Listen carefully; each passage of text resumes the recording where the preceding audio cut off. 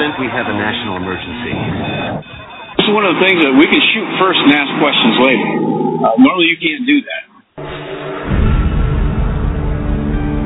All of a sudden these trees started moving out of the way.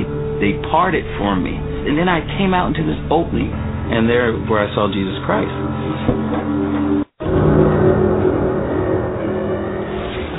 Back in 1927, an American socialist, Norman Thomas, 6 times candidate for president on the Socialist Party ticket, said the American people would never vote for socialism. But he said under the name of liberalism, the American people will adopt every fragment of the socialist program. He is more imminent. James Madison, in 1788, speaking to the Virginia Convention, said, "Since the general civilization of mankind, I believe there are more instances of the abridgment of the freedom of the people by gradual and silent encroachment of those in power than by violent and sudden usurpations." When men were free. Broadcasting live from a secret location buried deep below the earth, you're about to make a connection to the signs of the times. W. Dean Shook is live on the air right now. Welcome to End Time News. I'm your host, W. Dean Shook, bringing you the news the mainstream media is never going to bring you. And don't forget, you can download the mobile app for End Time News for iPhone and Android at Google Play or the App Store, or you can download it straight from the website at wdeanshook.com. Don't forget, you can always listen to at the player on wdeanshook.com, where you'll also find all of the stories posted so you can get the rest of the story. We've got some breaking news that I wasn't going to report originally because I couldn't confirm it. Now, it has been confirmed. This, according to WND, 2 U.S. agencies warn of an imminent ISIS attack.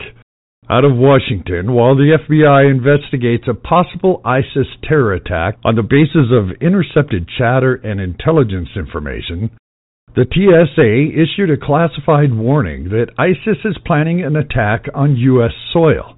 Little is known about the nature of the attack other than its imminence, which has prompted the TSA to deploy its new Visible Intermodal Prevention and Response Team, or VIPER, to various undisclosed locations.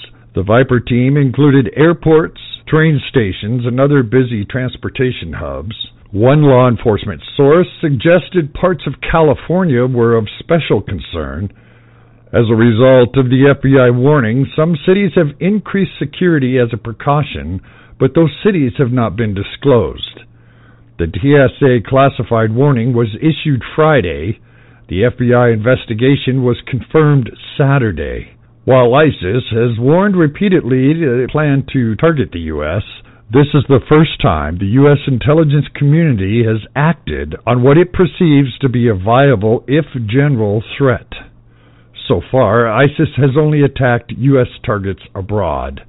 Now, I wasn't able to confirm this report, and I had no intention of bringing it to you until 2 days later, Breitbart confirms it by saying, ISIS threat reported in California, officials deny the threat to LAX. Federal law enforcement and Homeland Security officials are reportedly stepping up security due to an ISIS-related terror threat.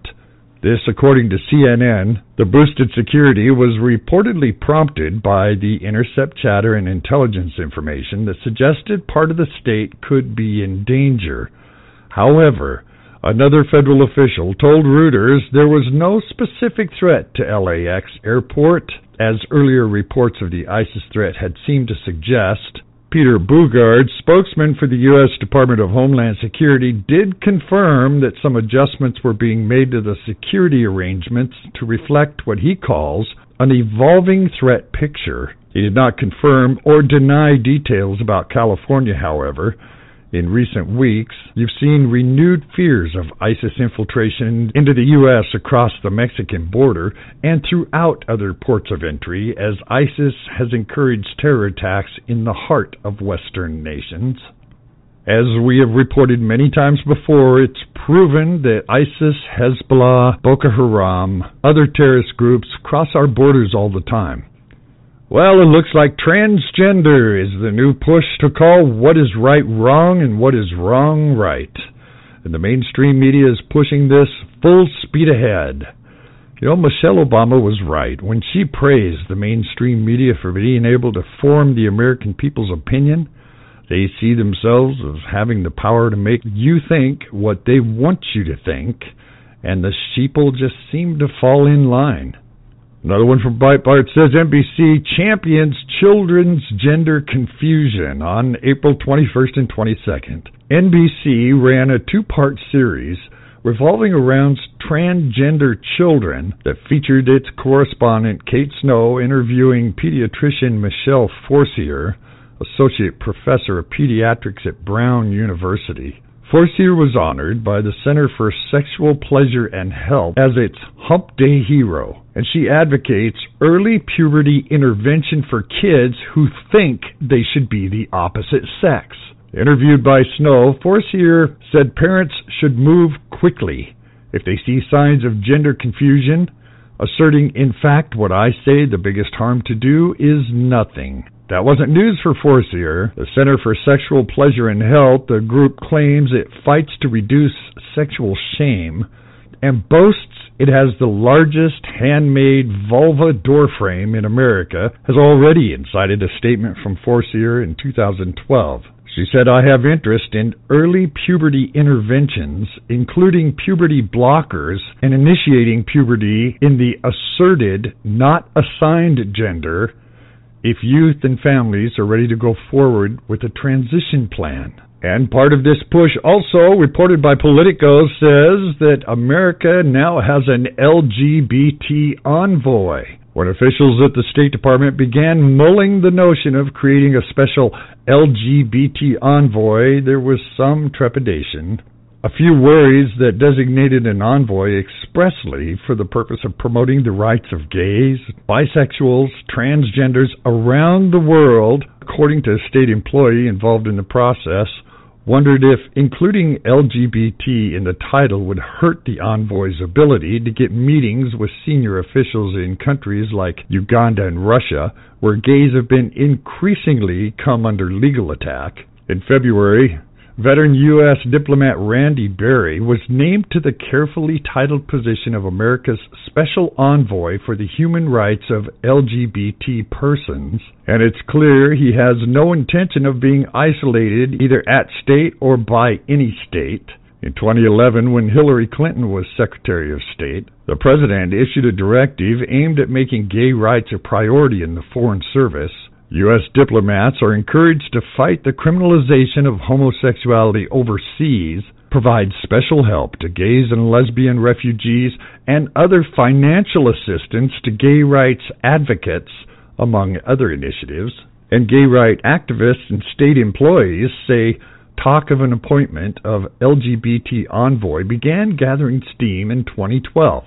It was clear that John Kerry, who took over as Secretary of State in 2013, would support the idea, although there was a Democratic-led effort in Congress in 2014 to pass a bill requiring state to designate LGBT envoy. The Obama administration ultimately decided to create the position on its own.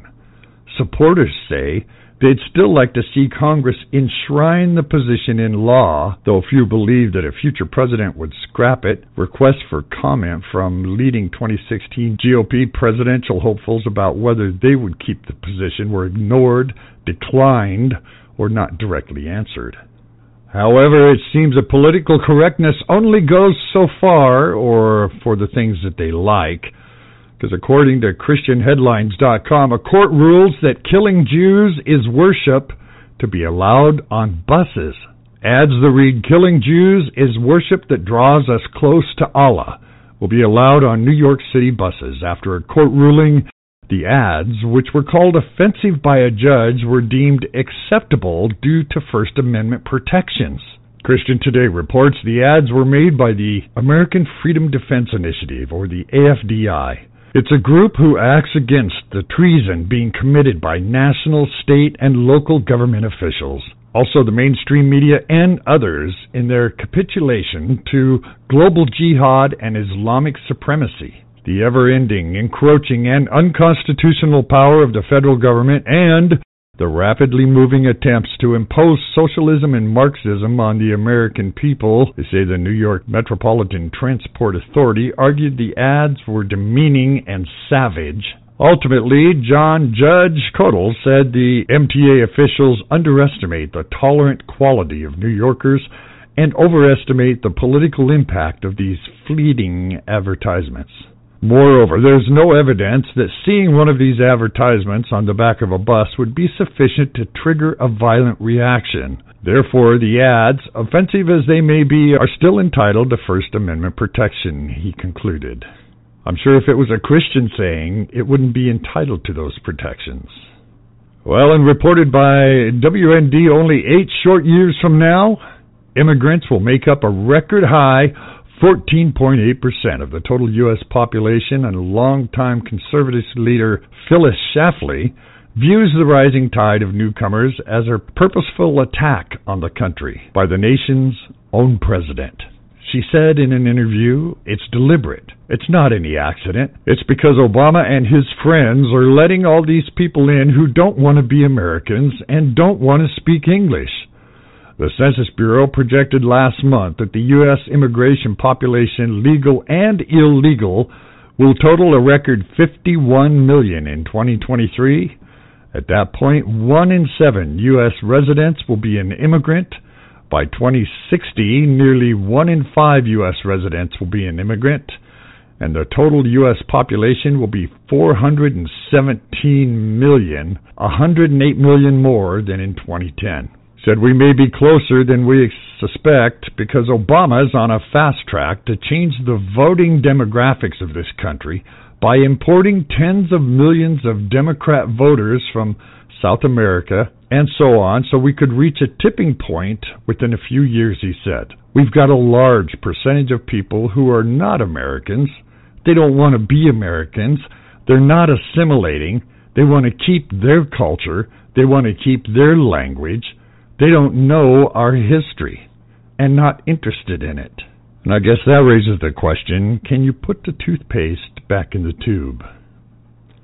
There's something for us to think about. And a couple days ago, I was quickly corrected by 2 emails I got from some listeners in China who directed me to a story that I'm about to correct something that I said last week when I said that I thought maybe the Chinese officials were starting to lighten up a little bit on the Chinese Christians, and it seems I was very wrong. I'm going to correct that right now, and this is going to start with what is driving the kidnapping trend in China. Christian Headlines is reporting most parents, when they travel with young children, take along a few things to make the journey easier: juice packs, a Game Boy, a few cookies. But when one Chinese father travels with his little girl, he takes along handcuffs. The father, whose name is Chen Yin, took his 6-year-old daughter to visit her grandparents during China's recent Spring Festival. At a train station, a photographer noticed that he had handcuffed himself to his child. The photographer snapped a picture, and it quickly went viral. As Mr. Chen told the Daily Mail, "I saw a warning by police to take care as traffickers and pickpockets would be stealing in the holiday rush. I don't care about pickpockets," he said. "I do care very much about losing my daughter."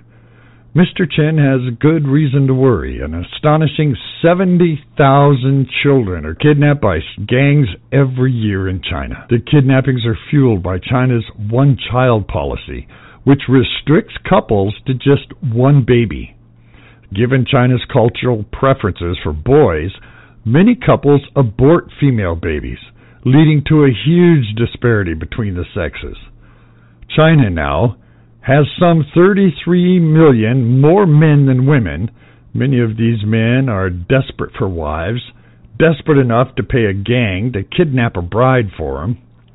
The one-child policy also means that far fewer children are available for adoption by couples who are unable to have their own babies. The perfectly normal desire to become a parent is contributing to a huge number of child abductions.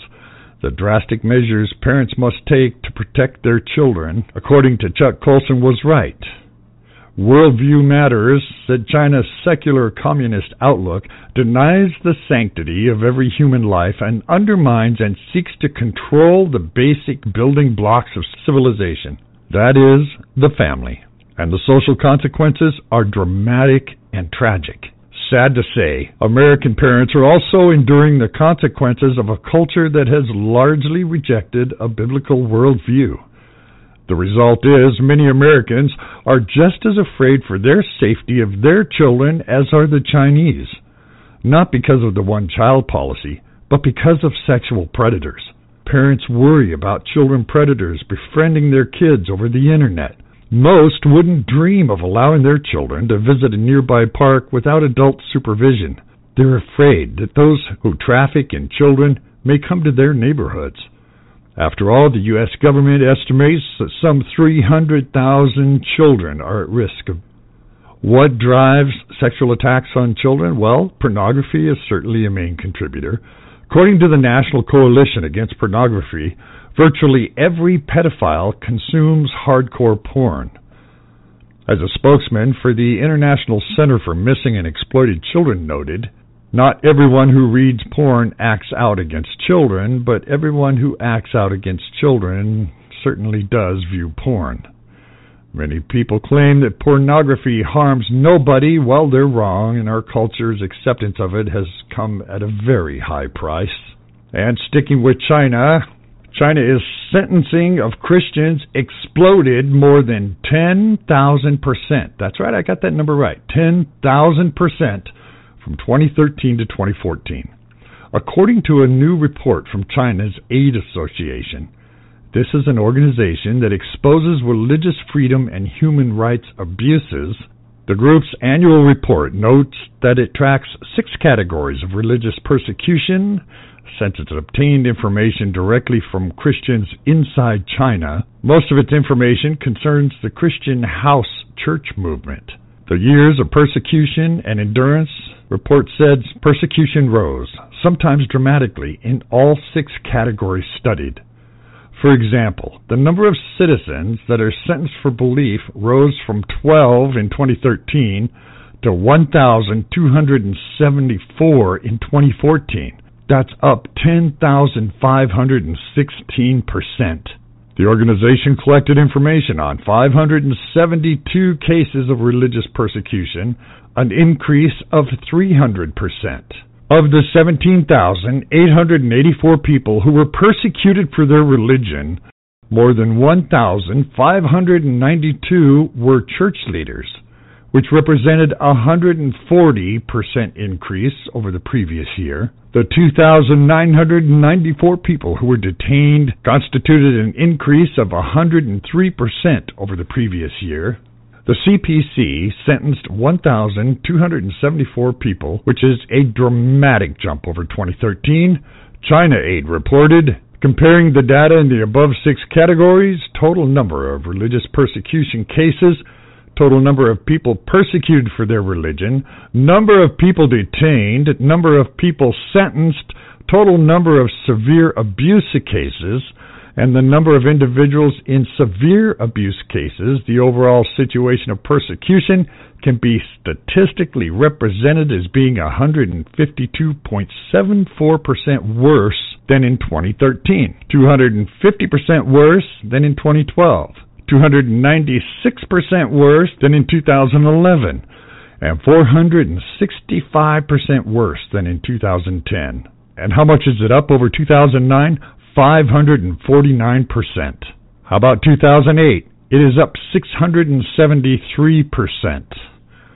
The missions organization reported outlined factors that contributed to the intensifying of persecution, including demolition campaign that inside one province targets both house churches and government-registered patriotic movement churches. Claims to seek to eradicate illegal structures, the campaign in reality indiscriminately removes and demolishes crosses on church and buildings, and in many cases demolishes the entire church building, regardless of whether the building had been previously approved by the Chinese government.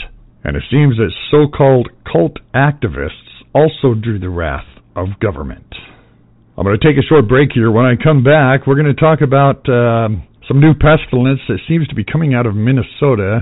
And I'm only really reporting this because it's coming out of Minnesota with all of the Somalis that we're importing. Not sure there's a connection there, but it looks kind of funny to me. And I'm going to report how they're going to take away your right to choose whether or not you get to vaccinate your children. And Hillary Clinton says that in the name of abortion, America needs to change our belief system.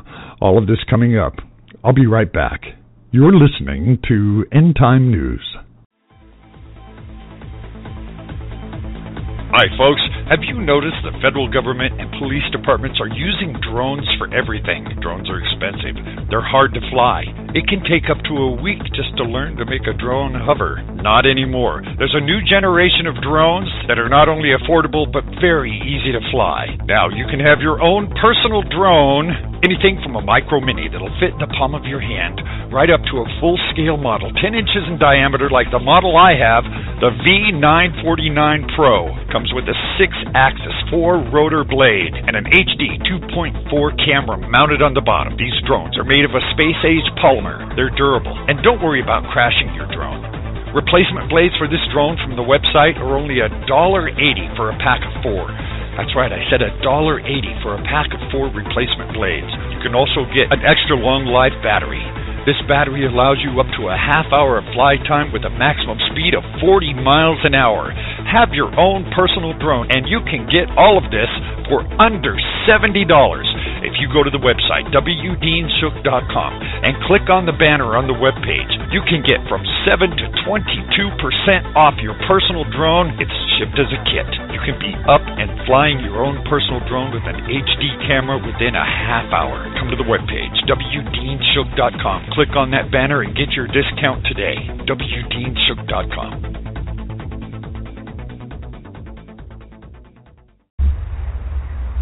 Five, 4, 3, 2, 1, 0.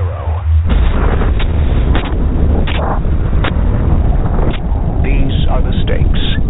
We either stand up to supporters of terrorism, or we and our allies risk losing the freedom we cherish.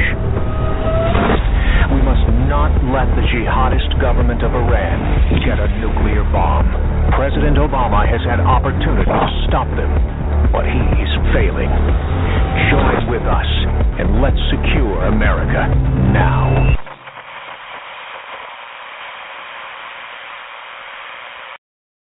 A part of that plan, of course, is to induce the gradual surrender of American sovereignty, piece by piece and step by step, to various international organizations, of which the United Nations is the outstanding but far from the only example. Now, here are the aims for the United States. 1, greatly expanded government spending for every conceivable means of getting rid of ever larger sums of American money as wastefully as possible. 2, higher and then much higher taxes. 3, an increasingly unbalanced budget, despite the higher taxes. 4, wild inflation of our currency. 5, government controls of prices, wages, and materials, supposedly to combat inflation. 6, greatly increased socialistic controls over every operation of our economy and every activity of our daily lives. This is to be accompanied, naturally and automatically, by a correspondingly huge increase in the size of our bureaucracy and in both the cost and reach of our domestic government. 7, far more centralization of power in Washington and the practical elimination of our state lines. There is a many-faceted drive at work to have our state lines eventually mean no more within the nation than our county lines do now within the states. 8, the steady advance of federal aid to and control over our educational system, leading to complete federalization of our public education. 9, a constant hammering into the American consciousness of the horror of modern warfare. The beauties and the absolute necessity of peace. Peace always on communist terms, of course. And 10, the consequent willingness of the American people to allow the steps of appeasement by our government, which amount to a piecemeal surrender of the rest of the free world and of the United States itself. GoDaddy offers everything you need to make a name for yourself on the web, from domain names and website builders to complete e-commerce solutions. We've earned our place as the world's #1 accredited domain registrar by delivering world-class products at competitive prices and support them with industry-best services delivered 24/7, 365. We're proud to serve our customers from locations around the world. Sign up now at wdeanshook.com and get your domain name as low as $5.99 a year. Sign up now at wdeanshook.com. Go, Daddy.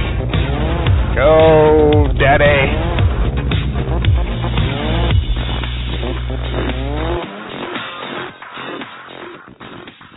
Do you think the media is biased? Maybe they're leaving something out, or there's something they're not telling you. Now, you have a source for the truth in the news. W. Dean Shook, End Time News. Your connection to the signs of the times. Thank you for allowing me that break. I appreciate that very much. You know, it seems with all of these Somalis that we're bringing into Minnesota, hundreds of thousands of them, bringing them in without background checks.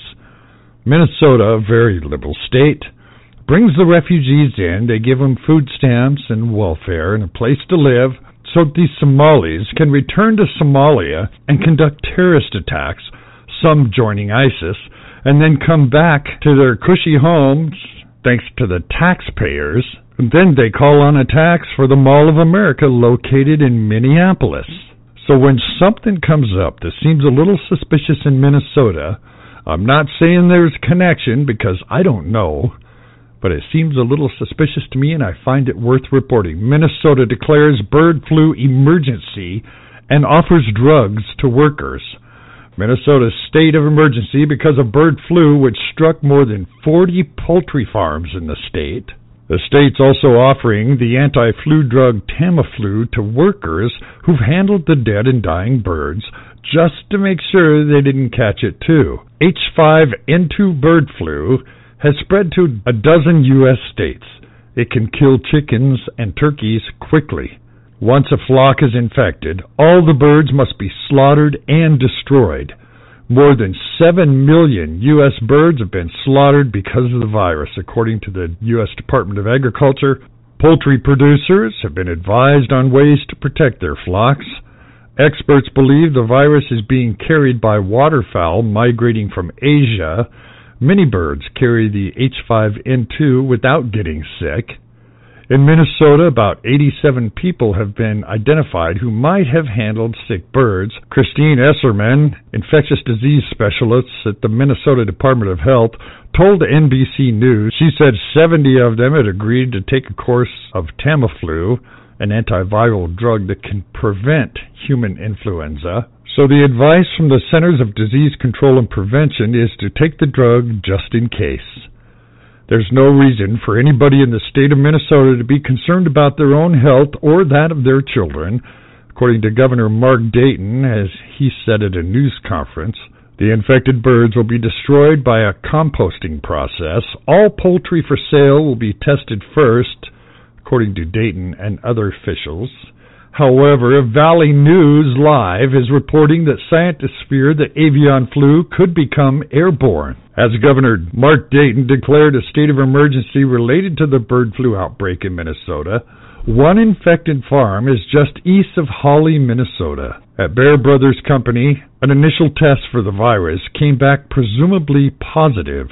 The USDA still has to confirm the positive test results.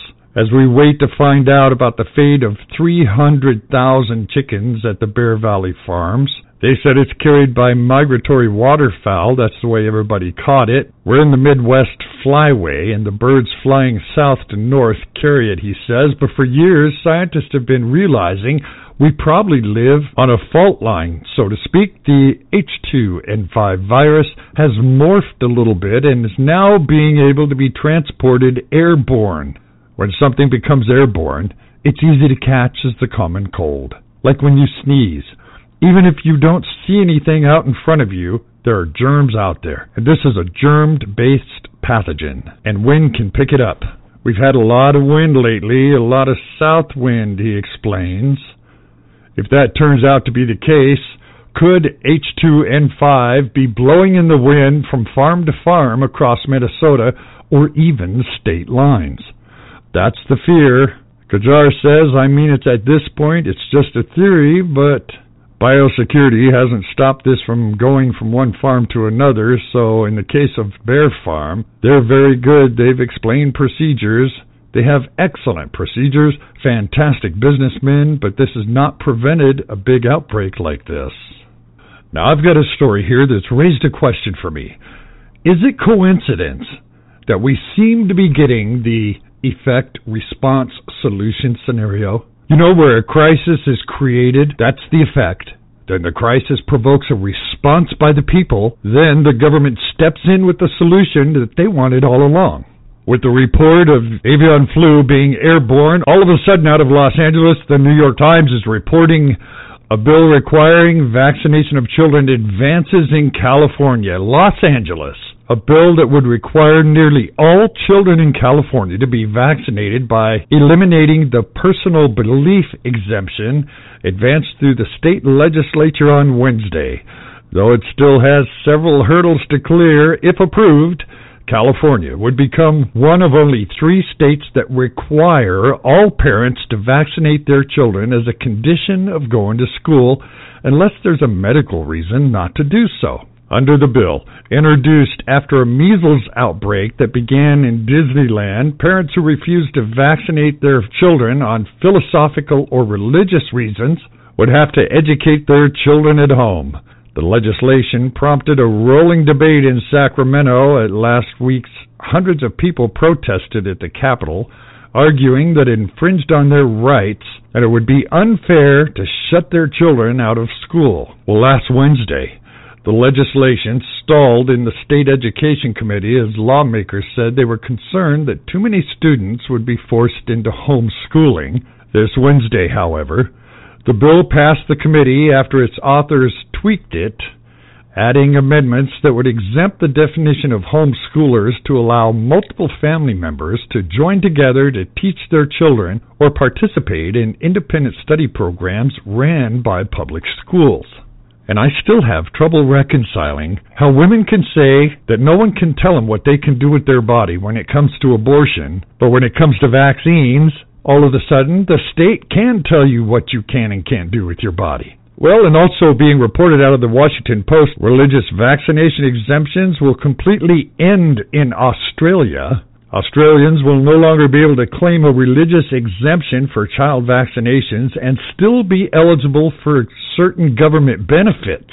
Officials announced Sunday the new policy impacts one group in particular, Christian Scientists, which had the only official exemption from vaccinations. The exemption, in place since 1998, is no longer current or necessary, will therefore be removed. Australia's Social Service Minister Scott Morrison said in a statement, having been informed, the religion is not advising members to avoid vaccinating their children, and following engagement with members, the government no longer sees the exemption is current and the authorization for this exemption has been withdrawn. Under the new Australian policy dubbed No Jab, No Pay, parents who do not have their children vaccinated could stand to lose as much as $11,000 yearly in welfare benefits.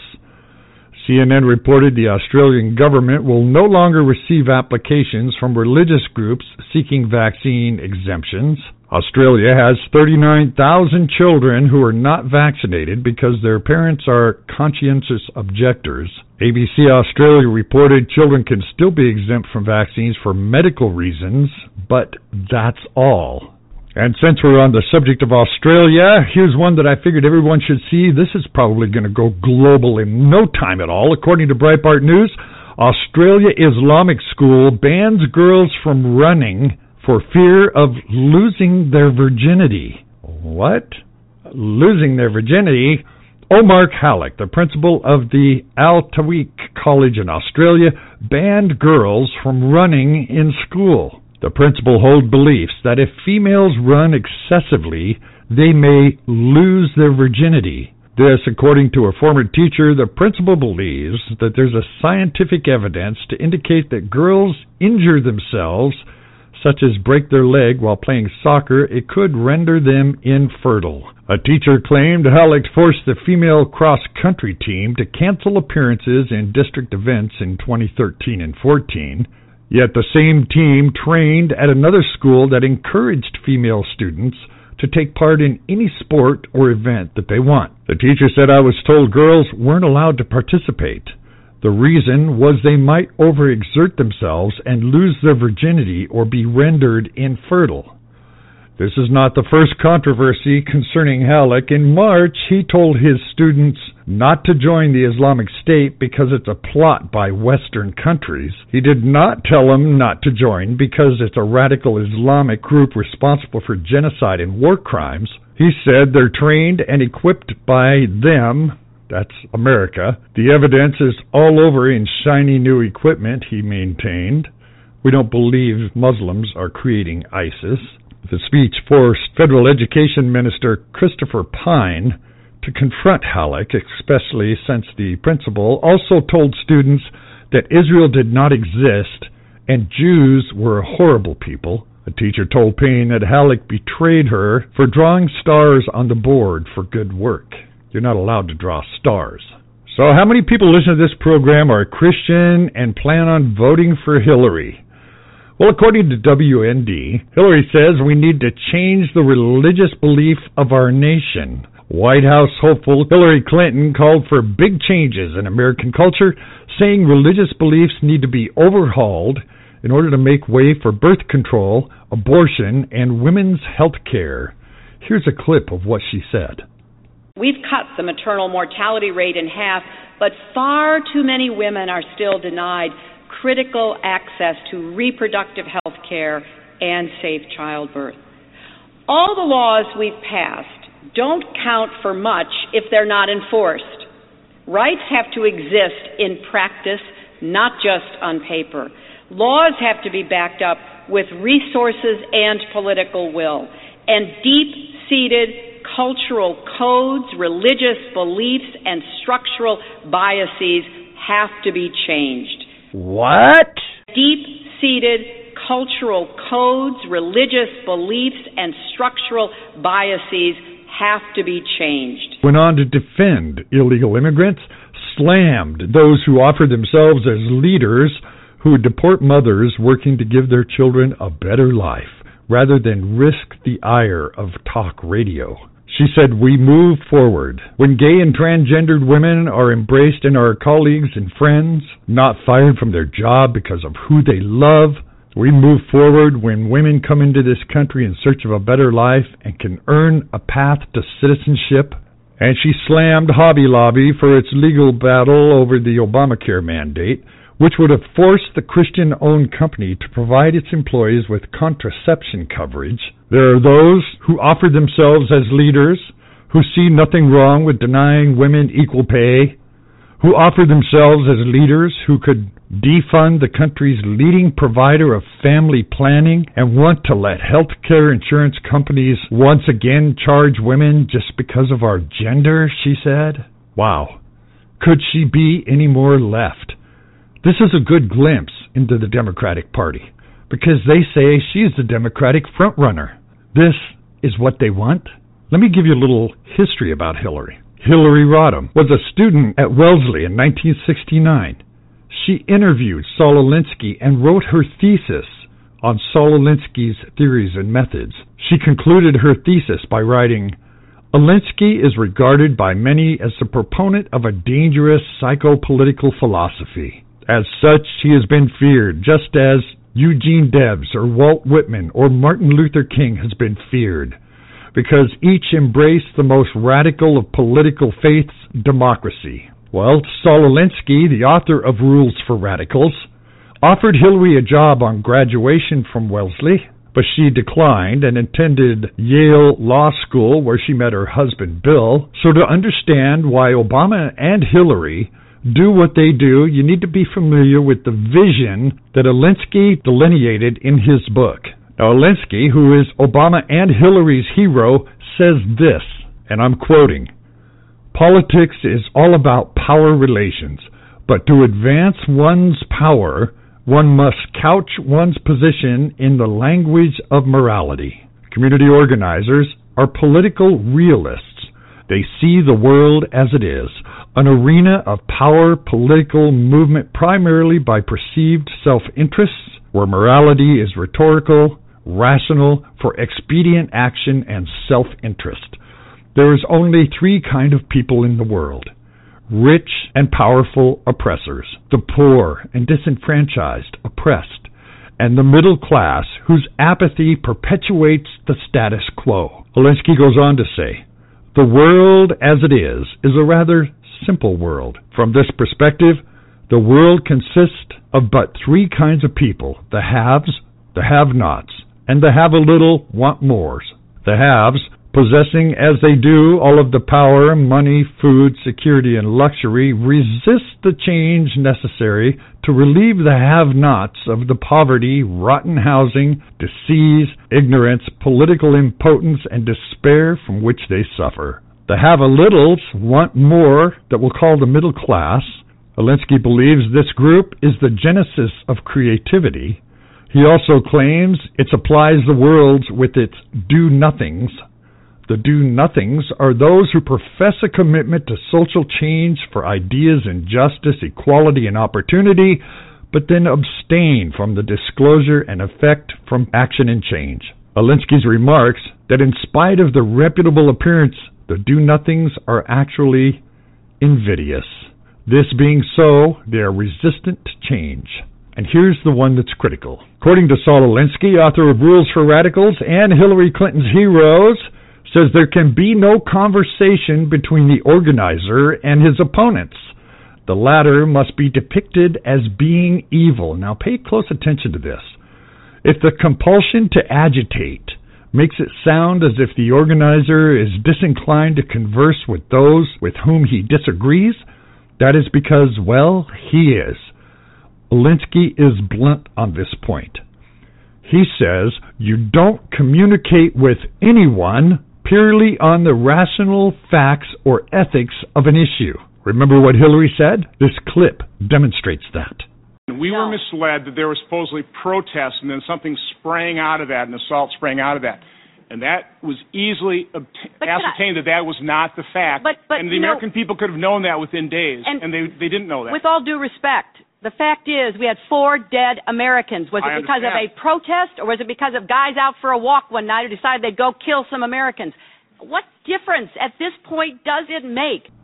You don't communicate with anyone purely on the rational facts or ethics of an issue. He says it is true that moral rationalization is indispensable, that the organizer must clothe one's goals with strategies and moral arguments.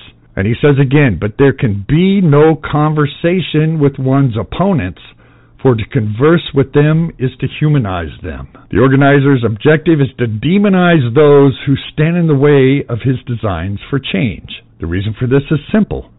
Men will act when they are convinced that their cause is 100% on the side of angels and the opposition is 100% on the side of the devil. The organizer knows there can be no action until issues are polarized to this degree. So let's keep in mind here, as all of these Hillary scandals unfold, this is her foundation of activism. This is the idea that Obama uses, and it's the strategy and foundation that Hillary uses. If you remember these key issues, The things she does in the future will make much more sense in light of these principles. Remember, she wrote her college thesis on Saul Alinsky, author of Rules for Radicals. And in light of all of this hard news, let me go out with something that's a little bit lighter, but equally unbelievable. This according to Yahoo News. Ford, GM, and others want to make working on your own car illegal. I'm not kidding. One of the inherent rights of owning a vehicle is the ability to get on one's backside with a wrench and a grease rag in your hand and just tinker to your little heart's desire. Since the vehicle was invented, it's been an important facet within the community of gearheads. General Motors, the same company that's responsible for 87 deaths related to faulty ignition switches, wants to take the right away from you, citing safety concerns and security issues along with other big names. And they want to use a law called the Digital Millennium Copyright Act. Now, it's been around since 2000. It started as an anti-internet piracy legislation, but automakers want to use it to try to make working on your own car illegal. Yes, illegal. The general premise is that unlike cars in the past, today's vehicles are so advanced, use such a large amount of software and coding in their general makeup, altering said code could be dangerous and possibly even malicious. Listing the vehicle as a mobile computing device, the law would hypothetically protect automakers from pesky owners looking in to alter any sort of technology in the vehicle that relates to the onboard computer. Flashing your ECU would be a big no-no, which could also lead to all sorts of problems for aftermarket shops. When GM and even tractor companies like John Deere argues that you, as an owner, don't actually own your car, rather you're just sort of borrowing it for an extended amount of time and paying for the right to use the technology. Now, if this sounds ridiculous, it is, but it even gets more ridiculous. According to the Electronic Frontier Foundation, John Deere argued that letting people modify car computer systems will result in them pirating music through the onboard entertainment system. That's right. John Deere says you're going to be pirating music through your tractor. The DMCA does give it a little bit of leeway, though. While the act would hypothetically lock customers out of key safety features, it would still allow owners the ability to repair other areas of the vehicle's onboard security computer as they see fit. It's a slim compromise, but one that may be closely based on reality. As it currently sits, there are 13 large automakers on the list supporting the DMCA. Would you like to know who they are? Of course you would. General Motors, BMW, FCA US, Ford Motor Company, Jaguar, Mazda, Mercedes, Mitsubishi, Porsche, Toyota, Volkswagen, and Volvo. Ironically, one of the brands that relies mostly on technology in vehicles is Tesla Motors, who is not in support of the DMCA, while other American companies like GM, Ford, and Chrysler all agree that working on your own vehicle should be punishable by law. My goodness, soon programs like mine will be punishable by law. And you can email me at contact@wdeanshook.com. The homepage is WDeanShook, where you will find all of these stories posted. You can also download the End Time News mobile app right from the website. You can also listen to the online player. You can hear it any time from the website. And as usual, when the dust settles and the smoke clears, I'll be back with more Truth in the News. I'll see you next time. Thank you. You can get these full stories and more at WDeanshook.com. That's WDeanshook.com.